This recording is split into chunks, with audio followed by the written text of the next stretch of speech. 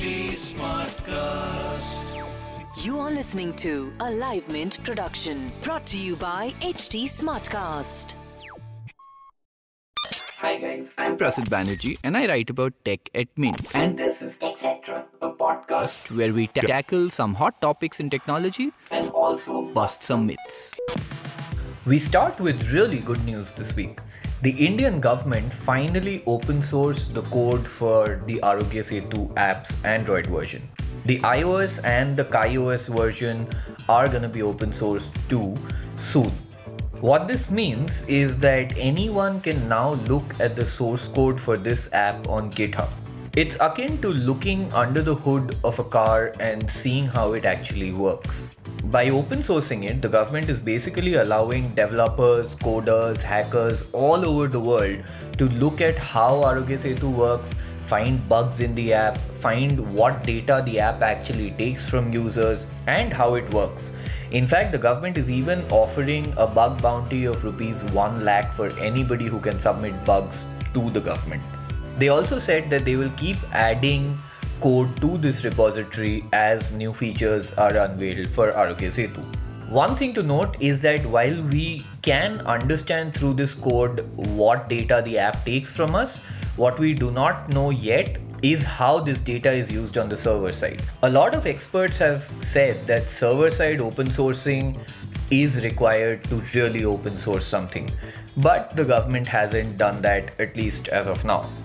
On to some device news. OnePlus is apparently planning to make an affordable phone again.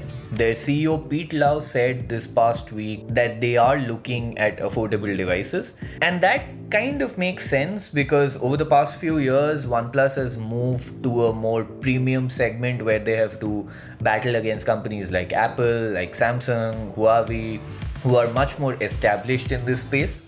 So it's possible that OnePlus is trying to get back to its sweet spot, which is the more affordable premium kind of phones.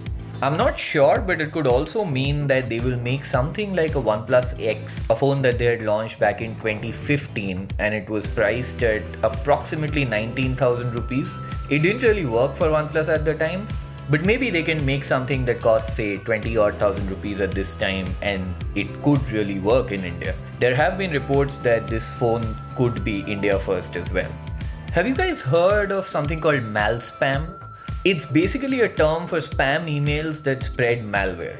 And a new kind of malspam was flagged by Microsoft Security recently.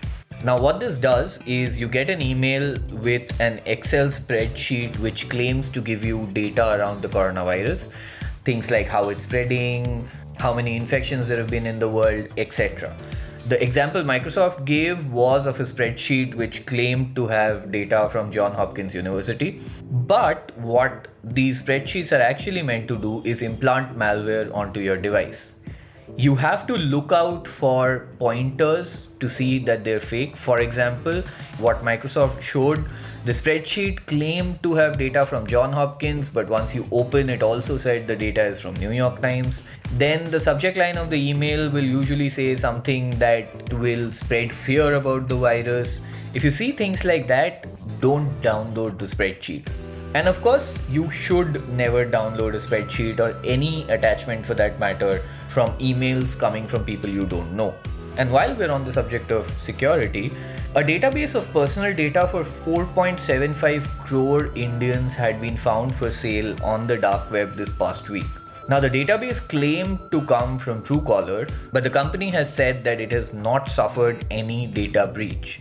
Apparently, there was a similar database that was being sold on the dark web a year ago, and I have verified this. Yes, there was such a database. Truecaller says it seems like it's the same database. This has names of people, their phone numbers, their Facebook account ID, their age, their gender, and some other data. And what Truecaller says is that because of how the app is, it's possible for people to just make a database of such details and put the app's name in order to give it credibility. Having said that, Truecaller does work in a way that lets anybody find details about other people. And that itself could be used for such databases. So it's possible that people will have a problem with this, even if Truecaller hasn't suffered a breach. So that's it for today.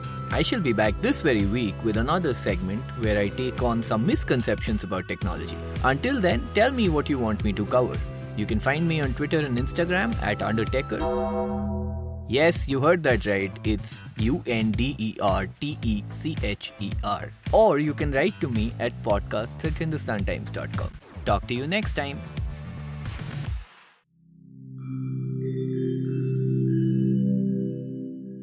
Hi, I'm HT Smartcast, and I hope you're safe and well.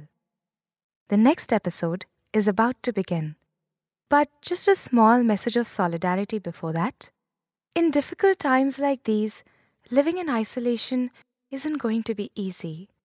But what if working from home, our own comfort zones, helps us discover new ways of being? What if this calm, this rest, it helps us listen to ourselves and the people around us more deeply? While that happens, you can find me at htsmartcast.com. Connecting you to the world of comedy, culture, motivation news. You know, just in case you need some smart company. Thanks for listening. Take care. This was a Live Mint production brought to you by HT Smartcast. HT Smartcast.